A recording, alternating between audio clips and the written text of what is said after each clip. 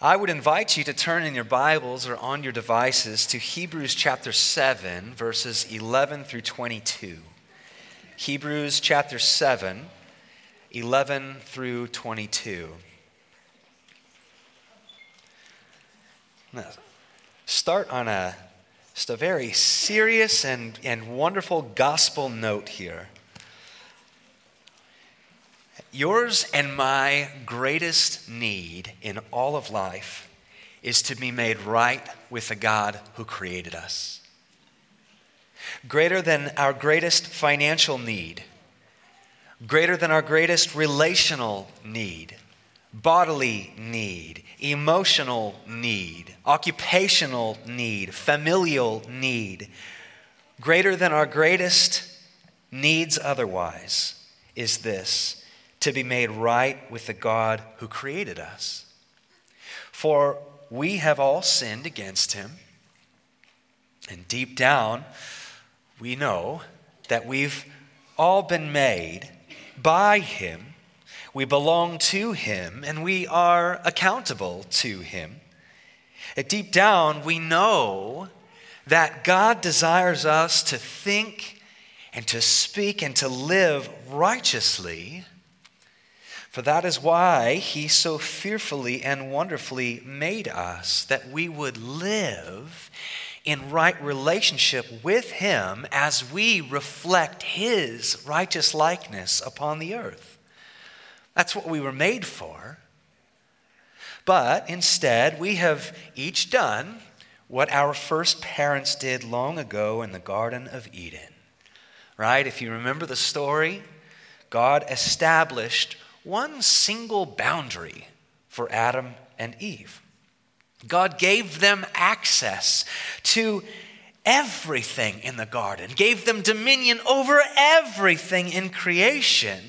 But in order that they would simply remember that they are not God, he is God, only he has access to everything, but that they would remember that they were not in fact God, God gave them this one boundary: you shall eat from every tree in the garden except that one right there, just that one. They ate of it. And I would have too if I had been there. They did what we all do. They took and ate of the one tree that God deemed off limits to them. Yours and my greatest problem is that we have each done as Adam and Eve did. We've each behaved as though we are gods over and above the Creator God. And therefore, our greatest need is to be made right with him for this treason. Our greatest need is to be forgiven of our sin and washed of our guilt and restored to right relationship with our Creator and unto the abundant and everlasting life he has designed us for. Do you sense the truth of this in your spirit? Do you sense the truth of this, the correctness of this in your conscience? The good news is this: there is a way. There is. There is one way that you and I, now and forever, can be completely absolved, completely forgiven of our sin, totally washed of lingering guilt and shame, and restored to right relationship with God unto the abundant and everlasting life that he has made us for. And that one way is through God the Son, Jesus Christ, who not only paid the penalty for our sin by dying on the cross, he rose to life and ascended back to heaven in order to serve continuously as our great high priest, who continually ensures the blood-bought innocence of those who trust him. If you are in Christ, you have right now, in resurrected and bodily form, a great high priest who is right now perfectly interceding on your behalf. And like Pastor Ed mentioned during our prayer of confession, you have been forgiven, completely forgiven, for your every sin, past, present, and future. The reason we continue to confess our sin, of course, is a relational reason. There's a humility in acknowledging the pain of the cross. When we come and ask for forgiveness, we know that it was our sin that placed Jesus upon the cross to pay for it. But we are forgiven in Christ for our every sin, our every iniquity, our every transgression. Hallelujah. Have you placed your trust in Christ? Do you believe that about him? Have you confessed that you're a sinner, deserving of God's judgment, but that you hear some good news and you'd like to believe it true? You'd like to take Christ up on being forgiven and washed and reconciled to God through his blood. If you haven't, I would urge you right now to place your trust in that gospel message of Jesus, Christ crucified and resurrected. And if you have, well, you have been and are and will forever be saved from sin and death and separation from God, and you have and are and will be saved into real, resurrected, eternal life, signed, sealed, delivered. Now, why do I begin on that note? Well, firstly, that's the best news you will ever hear in your life. Secondly, this is the very gospel message that the first century Jewish Christians to whom the book of Hebrews was first written, they were beginning to veer from this message. They were going back and they were looking to the Levitical priests and temple sacrifices and the law of Moses to make them right with God and to keep them right with God.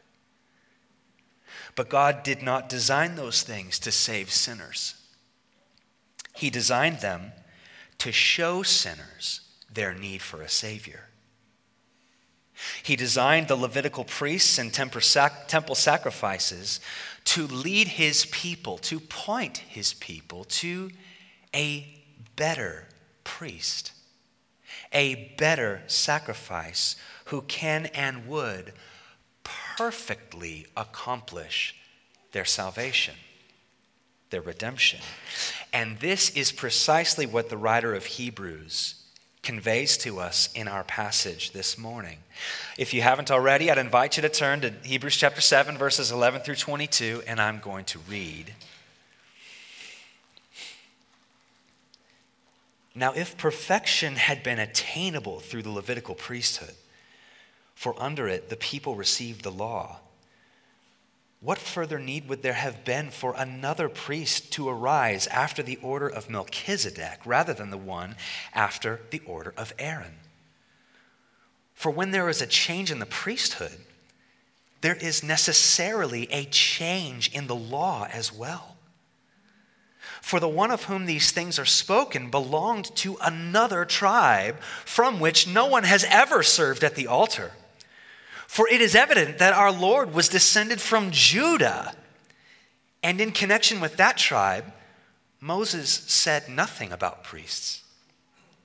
This becomes even more evident when another priest arises in the likeness of Melchizedek, who has become a priest not on the basis of a legal requirement concerning bodily descent, but by the power of an indestructible life. For it is witnessed of him, you are a priest forever after the order of Melchizedek. For on the one hand, a former commandment is set aside because of its weakness and uselessness, for the law made nothing perfect. But on the other hand, a better hope is introduced, through which we draw near to God. And it was not without an oath. For those who formerly became priests were made such without an oath, but this one was made a priest with an oath by the one who said to him, "The Lord has sworn and will not change his mind. You are a priest forever." This makes Jesus the guarantor of a better covenant. This is the word of the Lord. Would you pray with me? Oh, Father, we draw near to you now only through that better hope. The better hope you have provided us. The better hope that has a name, Jesus, your Son and our Savior.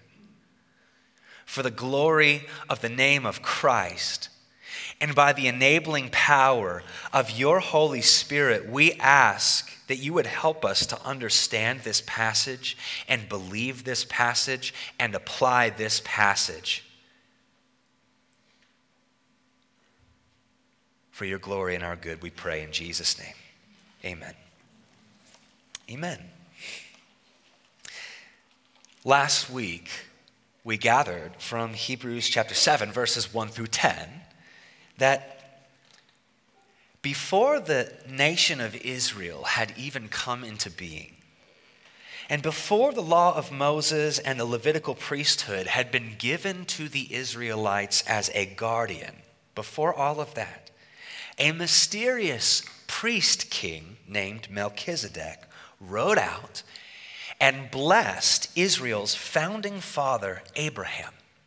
And then Abraham, Israel's founding father, the great patriarch of the entire nation, and then Abraham recognized Melchizedek's superiority over him by giving him a tenth of his possessions. We talked last week about this mysterious figure, Melchizedek. I believe that while Melchizedek was indeed a real historical person himself, I also believe that Melchizedek serves as a glorious Old Testament type or a symbol, a foreshadowing of Christ. And the reason why Melchizedek appeared in last week's passage and why the writer of Hebrews brings him up again in this passage, Hebrews 7, verses 1 through 11. The reason why Melchizedek is in view here is because the writer of Hebrews wants us to know it's the very same order and essence and breed of a priest that we see in Christ. Christ is of the order of Melchizedek. And if Melchizedek was superior to the patriarch Abraham, no one was greater than Abraham, but Melchizedek was. And if Melchizedek was superior to the patriarch Abraham, well then, so is Christ, and Christ is also superior over the Levitical priesthood, the entire priesthood that descended from Abraham's great-grandson, Levi. Now, in the Old Covenant system, there's some heady history here, okay? You've already seen that in this series, and it's good for us. It's good for us. In the Old Covenant system, the priests were responsible for representing the Israelites before God. The priests would act as mediators between God and man. They would perform various sacrifices and offerings for sin so as to make the people acceptable before God and to God. As the writer of Hebrews makes clear, actually throughout our passage, he hints at it in 11 and 12, 13, 14, and 16, according to the law of Moses, only descendants of Levi, Abraham's great-grandson, only descendants of Levi could serve as priests. So beginning with Aaron, Moses' brother, every priest after Aaron had to be born of the tribe of Levi. Hence the term Levitical priesthood, Levitical priesthood, right? But ever since the inception of the Levitical priesthood, and even though the Levitical priesthood, read through Genesis through Deuteronomy, they are central to the law of Moses. Ever since the inception of the Levitical priesthood, and even though they were central to the law of Moses, the Levitical priests could never fully accomplish what needed to be accomplished. They could never save sinners. They could model for sinners what a needed Savior would do, but they could not do it themselves. It's almost as if there was a band-aidness about the Levitical priesthood to deal with the symptoms of sin, but never to wash away the sinfulness.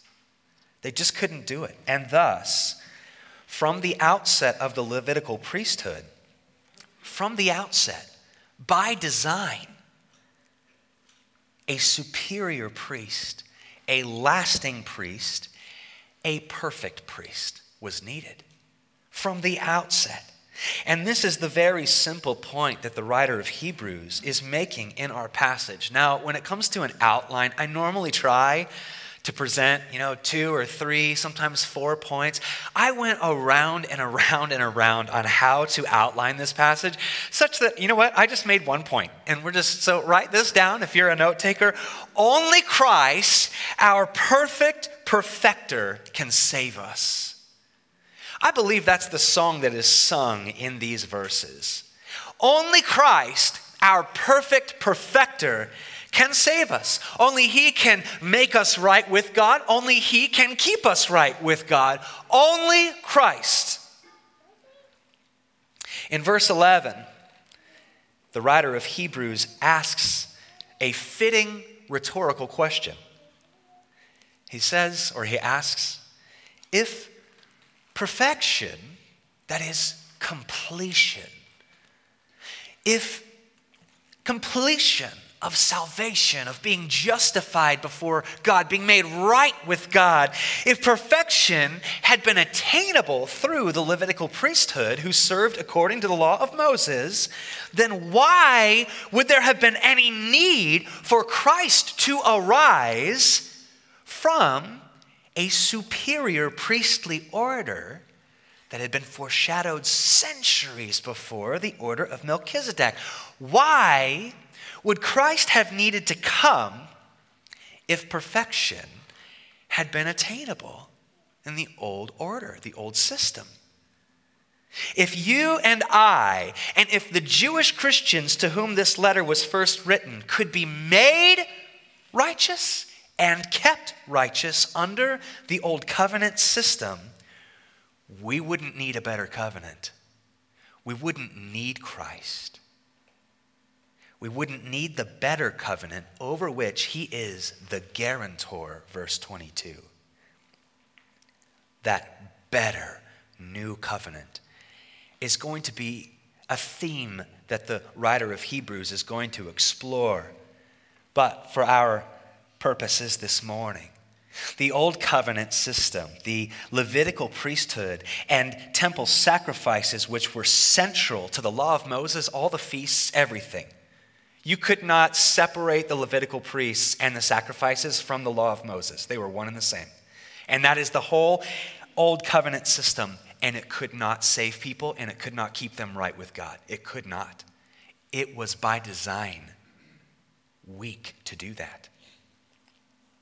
Verse 19, the law made nothing perfect, made no one perfect, but Christ does.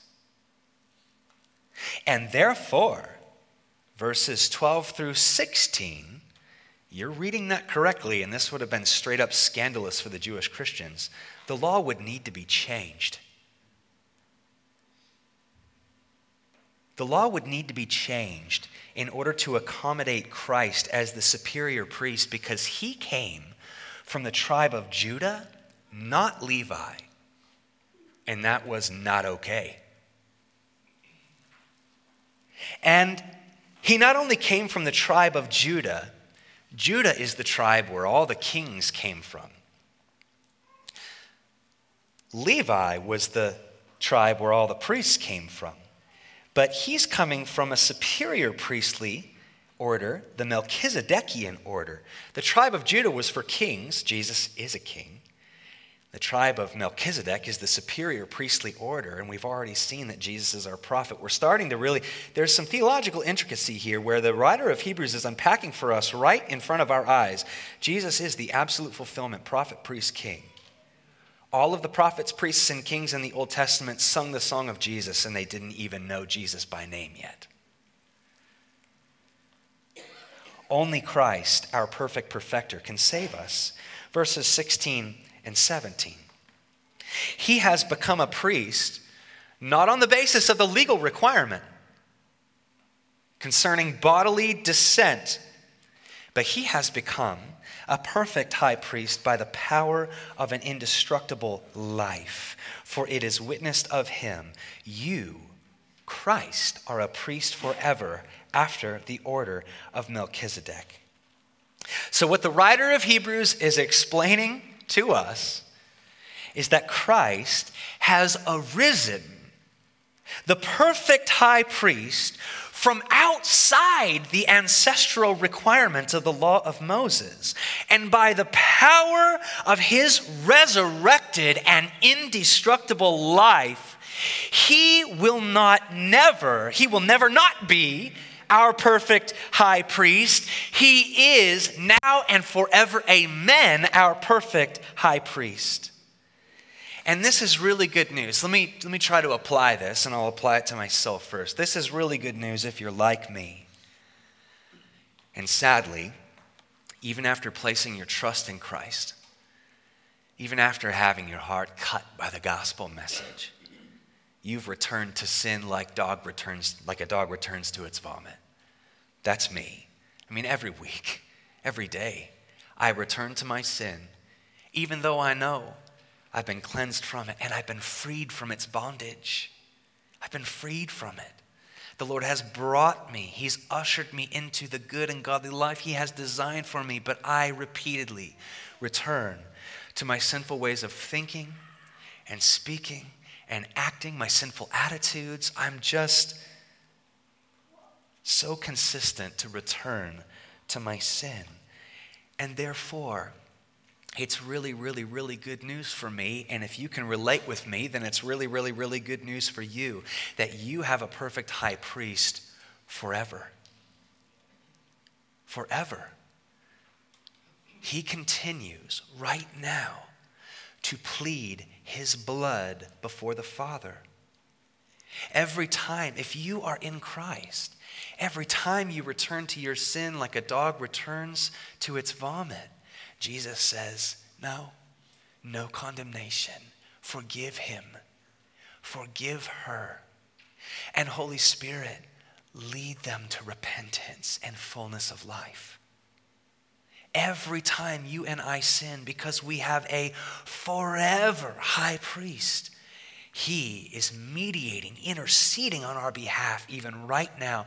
Bodily form, nail-scarred hands, right before the Father, where He is saying, no condemnation for that one. He or she is in me by faith. We have someone interceding for us forever.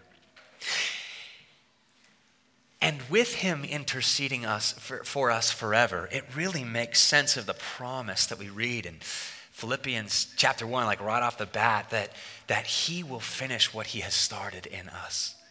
That the priest who is representing us, His own sacrifice, He was the sacrifice and He is the priest who represented. He will not let go those who are in Him. He will finish what He has started. He will finish it. Before the throne of God above, I have a strong and perfect plea. A great high priest whose name is love, who forever lives and pleads for me. Only Christ, our perfect perfecter, can save us. Verses 18 and 19. For on the one hand, a former commandment is set aside because of its weakness and uselessness, for the law made nothing perfect. But on the other hand, folks, a better hope is introduced. And through that hope, that's where we draw near to God. That it is through that hope, through that conduit, and his name is Jesus, that's how and where we draw near to God. The original Jewish Christian audience to receive this, it would have all been very difficult to swallow. They were not beholding this better hope that had been introduced because they were going back. They were looking toward the Levitical priests and the temple sacrifices of the law to make them acceptable to God and to keep them acceptable to God. But it was all in vain, for there was actually no longer an old covenant to return to. It's been set aside. The priesthood and sacrifices according to the law proved their own weakness, and they've been set aside. That's literally what the writer of Hebrews is saying to us. Those sacrifices and the priests, they had to do with every single feast. Look, read the Torah. A better hope was introduced when Christ came onto the scene. One that is actually able to make us right. One who is actually able to keep us right with God. This is what God promised with an oath. None of the Levitical priests, none of them enjoyed their role by an oath, by a promise. Verses 21 and 22, God made a promise, and his name is Christ. The old covenant, you see, had set the stage for the unveiling of the new and the better brought to us by Christ. Only Christ, our perfect perfecter, can save us. Now, if you're familiar with the story of the Bible, you're likely familiar with that term covenant. And I'm not going to spend a lot of time on this. For one, our passage only mentions the better covenant. For two, in a couple weeks, Pastor Ed, Lord willing, will be unpacking the passage that more explores this idea. But I think it's important for us to understand the term here. A covenant is a formal binding agreement between two or more parties. Throughout the story of Scripture, God makes a number of covenants with a number of characters at a number of key moments in the story. The Old Covenant, which is also called the Mosaic Covenant or the Sinai Covenant, was the conditional covenant, the bilateral covenant. It was an agreement that God made with the people of Israel at Mount Sinai, and it is summarized perfectly in Deuteronomy 30, verses 16 through 18. If the Israelites obeyed God's commands as spelled out in the law of Moses, if they did that, then God would bless them. But if they disobeyed God's commands, God would curse them. This is what the Old Covenant over the course of 1,500 years worked to prove that time and time again, the Israelites were incapable of holding up their end. They were incapable of achieving and keeping the righteousness that God requires of his people. And in proving this is the point of the Old Covenant, to prove that a new and better covenant was needed. Proving this was the ultimate purpose because it revealed to the Israelites and the whole world that our only hope for achieving righteousness and securing the blessing of our Creator God rests upon the graciousness of a Savior. And thus the stage is set for the better covenant, the new covenant. And let me just read a few scriptures that I pray by the Holy Spirit will sing to your heart. These scriptures from the New Testament define what the new covenant is. It is not a bilateral agreement. It is a one-way blessing from God. Listen to this. Christ, from Galatians 3:13, Christ has redeemed us from the curse of the law by becoming that curse for us on the cross. Romans 5:8, while we were still sinners, that's when Christ died for us. Colossians 1:21, we who were once alienated from God because of our sin, we've now been reconciled to God forever through Christ. 2 Corinthians 5:21, for he who knew no sin, Jesus, He bore our sin and died on the cross so that we might become the righteousness of God. And God, the Apostle Paul writes, 2 Corinthians 3:6, has made us ministers of this new covenant. For the old written covenant ends with death, but under the new covenant, the Spirit gives life, and life to the full. A life that with a mustard seed size of faith says, you know what? I'm a sinner. I acknowledge it. I know that my greatest need is to be made right with you. And I believe, Father, that Jesus has provided that. That his life, death, and resurrection is the means by which I can be reconciled to you. And not just saved from my sin, saved into everlasting freedom and forever life that starts right now. And I bear by the Holy Spirit's inhabiting of me, just as that last part, under the new covenant, the Spirit gives life. You know what life looks like? The fruit of the Spirit growing up steadily and surely in your life, bubbling forth with love, with actual love and joy, heart-level joy and peace and patience and kindness and goodness and faithfulness and gentleness and self-control. This is the fruit that blossoms up in the lives of those who grab a hold of Christ and the new covenant promise that has been promised to us by God. We trust him, and a new salvific work that has never been seen before in the history of redemption springs forth from us. Do you believe this morning that your greatest need is to be made right with and kept right with the Creator God of the universe who is holy? Do you believe that? Do you believe that it's greater, that your need to be made right with him is greater than your greatest financial need and relational need, bodily need, emotional need, occupational, familial need? Yours and my greatest need is to be made right with and kept right with the God who created us and who desires to have a relationship with us. Trust that. Right now in your seat, believe that. If you're believing this for the first time, welcome to the family of God. Please come and tell me, yes, I believe that. I'll confess with my mouth what I believe in my heart. For this is our perfect perfecter, Christ Jesus. Will we trust him? Because he can and will finish what he has started in each one of us. Let's pray. And let's sing our hearts out. Father, thank you for Jesus. Thank you for his cross.